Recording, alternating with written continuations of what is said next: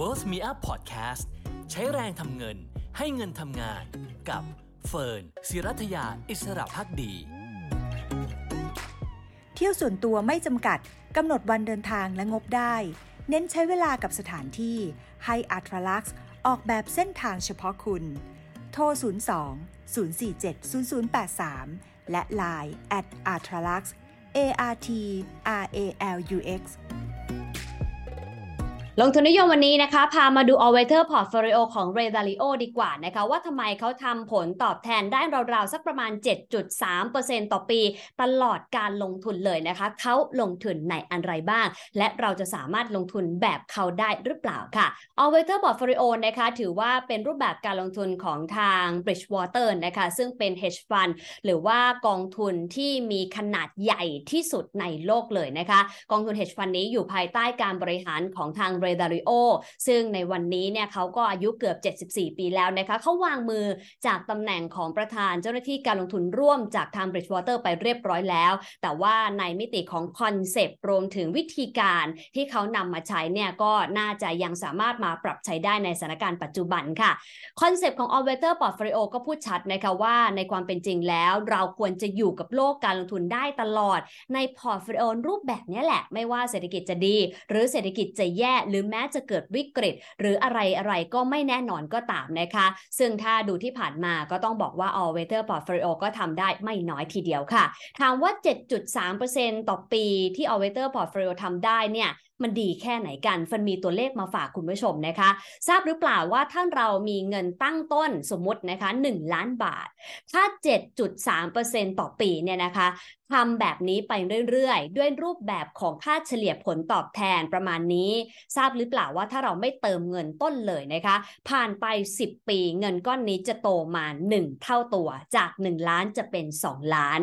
แต่ถ้าเราลงทุนได้นานขึ้นผ่านไป20ปีเงินก้อนนี้จะโตขึ้นมาเป็น4ล้านและถ้าผ่านไป30ปีเงินก้อนนี้จะโตมาเป็น8ล้านทีเดียวค่ะเนี่ยแหละค่ะคือมหัศจรรย์ของผลตอบแทนทบต้นอย่าลืมนะคะว่านี่คือเงินตั้งต้นก้อนเดียว1ล้านบาทแต่ถ้าได้ผลตอบแทน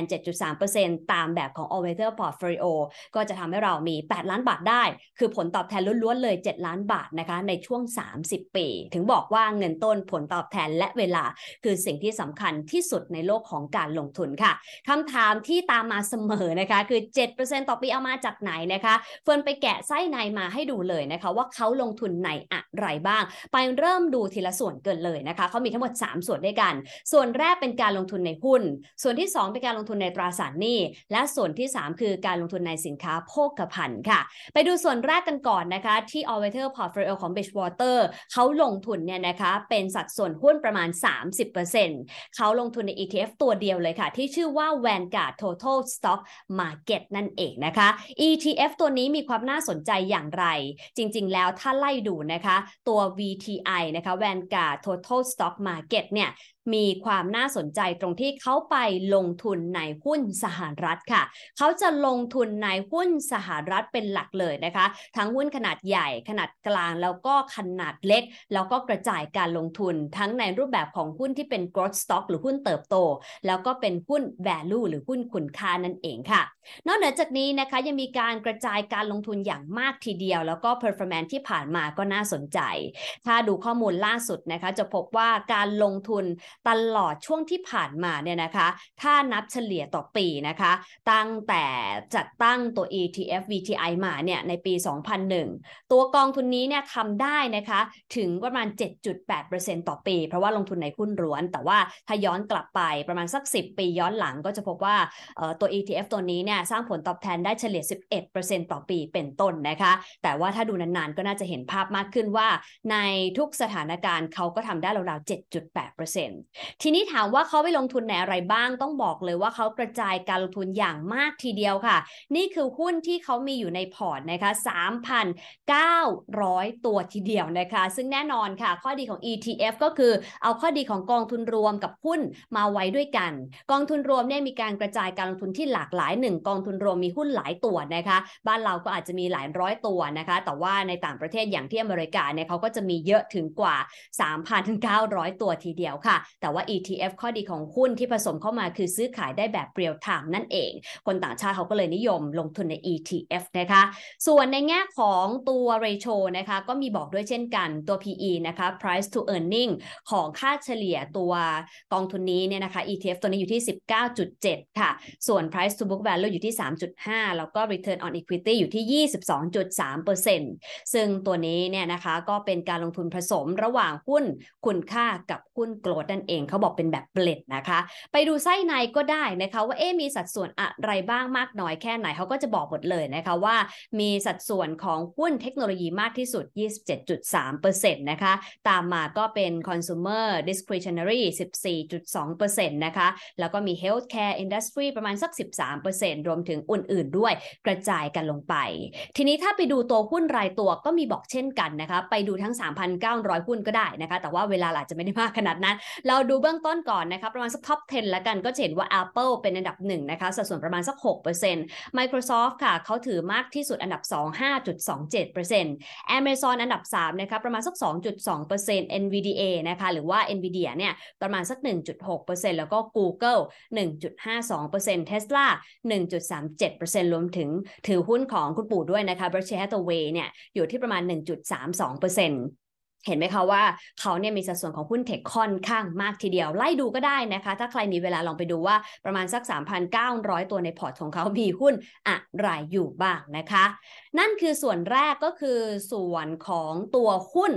30% ใน All-Weather Portfolio ถามว่าแล้วเราล่ะเราแค่อยากจะลงทุนหุ้นแล้วก็อยากลงทุนตัว Vanguard Total Stock Market ETF ตัวนี้เลยได้หรือเปล่าคำตอบคือคนไทยทำได้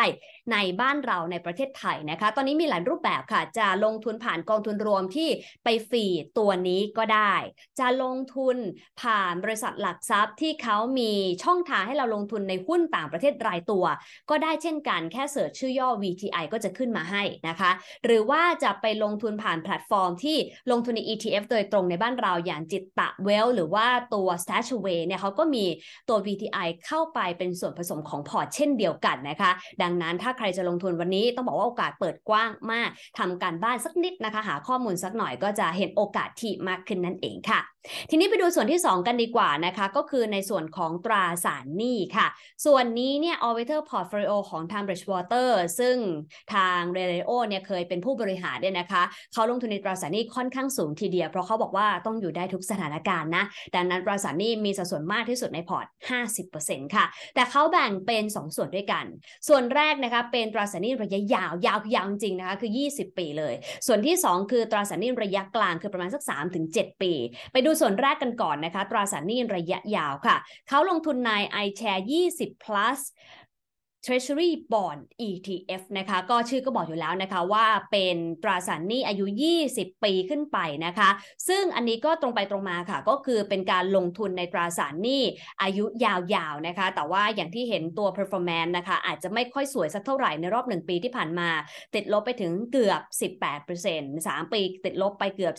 12-13% นะคะทำไมถึงเป็นเช่นนั้นอย่างที่เราทราบดีนะคะบอนด์ยาวเนี่ยถือว่าในช่วงที่ผ่านมาได้รับผลกระทบจากดอกเบี้ยขาขึ้นเพราะว่าทำให้ตัวดอกเบี้ยขยับขึ้นแล้วคนก็ตัดสินใจขายบอนด์ออกมานะคะราคาก็เลยปรับตัวลงนั่นเองนะคะจึงส่งผลให้ตัวบอนด์ยาว performance อาจจะไม่ค่อยดีสักเท่าไหร่นะคะในขณะที่สัดส่วนของพอร์ตของเขาเนี่ยนะคะที่ลงทุนเนี่ยก็จะเป็น duration เนี่ยนะคะเฉลี่ยประมาณสักเนี่ยแหละ18 ปีก็ใกล้เคียงกับตัว ETF ที่เขาบอกไว้นะคะว่าจะเป็นการลงทุนในตราสารหนี้ราวๆสัก20 ปีขึ้นไปเป็นต้นนะคะซึ่งข้อมูลเหล่านี้ก็สามารถดูได้เช่นเดียวกันส่วนค่าธรรมเนียมก็ไม่แพงนะคะโดยปกติ ETF เนี่ยจะค่าธรรมเนียมไม่สูงอยู่แล้วประมาณ0 จุดกว่าๆนะคะก็แล้วแต่หุ้นก็อาจจะ 0.3-4.5 ส่วนตราสารหนี้ก็จะถูกลงมาหน่อยนะคะอย่างตัวนี้เนี่ยก็ราวๆแค่ 0.15% เท่านั้นเองนะคะเช่นเดียวกันคล้ายๆกับตัวETF หุ้นนะคะเราก็หาซื้อได้ตามแพลตฟอร์มที่เคยบอกไปเช่นกันนะคะส่วนตัวที่รองลงมาคือสัดส่วนของตราสารหนี้ระยะยาวนะคะทาง All-Weather Portfolio เนี่ยเขาลงทุนประมาณ 40% แล้วก็อีก 15% เขาไปลงทุนตราสารหนี้ระยะกลางอายุ 3-7 ปีนะคะซึ่งก็ต้องบอกว่าตัว performance ในช่วงที่ผ่านมาก็อาจจะไม่ค่อยสวยสักเท่าไหร่นะคะเนื่องจากว่ามีภาพของ ดอกเบี้ยค่ะขึ้นนะคะที่ส่งผลกดดันตราสารหนี้ระยะยาวให้ราคาร่วงลงมาค่อนข้างหนาแต่อีเวนต์ราคาของตราสารหนี้ระยะยาวและระยะกลางที่มีในพอร์ตจะร่วงลงมาแม้ว่าจะสัดส่วนเยอะด้วยประมาณ 55% ของพอร์ตเนี่ยแต่พอร์ตโดยรวมอย่างที่บอกนะคะว่าเฉลี่ยตั้งแต่ตั้งกองทุนมาก็ยังขยายตัวได้ปีหนึ่งประมาณ 7.3% ก็ถือว่าไม่น้อยนะคะแล้วก็เป็นค่าเฉลี่ยกลางๆละค่ะที่อาจจะทำให้เงินของเราโตได้เร็วหน่อยนะคะดีกว่าการฝากเงินหรือว่าการเก็บเงินไว้แบบนิ่งๆแล้วก็ยังกระจายความเสี่ยงด้วยอันนี้คือส่วนที่2คือส่วนของตราสารหนี้นะคะทีนี้ไปดูส่วนที่3กันบ้างนะคะคือสินค้าโภคภัณฑ์ส่วนนี้เขาลงทุนประมาณ 15% ค่ะ 15% เขาแบ่งเป็น2ส่วนแรกลงทุนในทองคำนะคะก็คือใน SPDR Gold Trust เลยนะคะซึ่งก็ตรงไปตรงมาเช่นกันนะคะเพราะว่าเขาก็ลงทุนในทองคำผ่านกองทุนทองคำเลยนะคะส่วนที่2ค่ะเขาไปลงทุนในสินค้าโภคภัณฑ์อื่นๆนะคะผ่านตัว iShare S&P GSCI Commodity Index Trust นะคะอันนี้เนี่ยเป็นสัญญาล่วงหน้าสินค้าโภคภัณฑ์อื่นๆที่เขาลงทุนเพื่อกระจายความเสี่ยงจากในแง่ของการลงทุนด้วยเช่นกันนะคะแล้วก็ performance ที่ผ่านมาก็ต้องบอกว่าค่อนข้างเหวี่ยงพอสมควรนะคะ1ปีที่ผ่านมาติดลบ 11% แต่ว่าถ้าย้อนหลังไป3ปีเนี่ยเป็นบวกได้เกือบ 30% ทีเดียวนะคะค่าเฉลี่ย5ปีก็บวกได้ 3.8% สำหรับตัว ETF ตัวนี้นะคะ10ปีก็ติดลบไป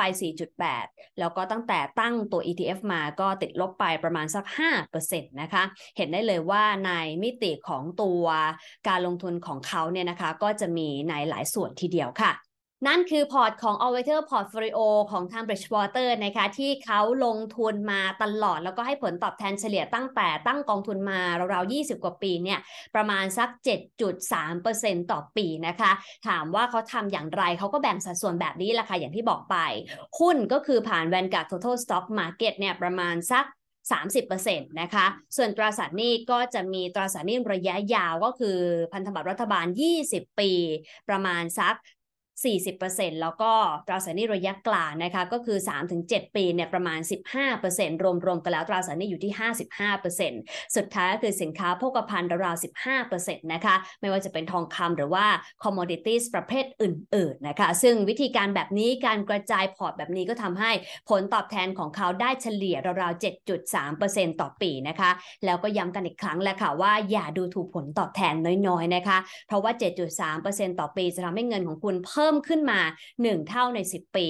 เพิ่มขึ้นมาถึงประมาณ 3-4 เท่าทีเดียวนะคะใน20ปีแล้วก็เพิ่มขึ้นมาถึงประมาณ8เท่าภายในระยะเวลา30ปีนะคะดังนั้นอย่าดูถูกเวลาในการลงทุนอย่าดูถูกผลตอบแทนที่เพิ่มขึ้นมาเพียงเล็กๆน้อยๆแล้วก็ที่สำคัญอย่าดูถูกการกระจายการลงทุนค่ะเพราะว่าถ้าเราไม่มั่นใจว่าอะไรจะดีที่สุดการกระจายการลงทุนก็อาจจะเป็นคำตอบที่ดีสำหรับเราก็ได้เช่นเดียวกันหวังว่าคลิปนี้จะเป็นประโยชน์นะคะแล้วก็ทำให้ใครหลายคนพอฉุกคิดได้นะคะว่า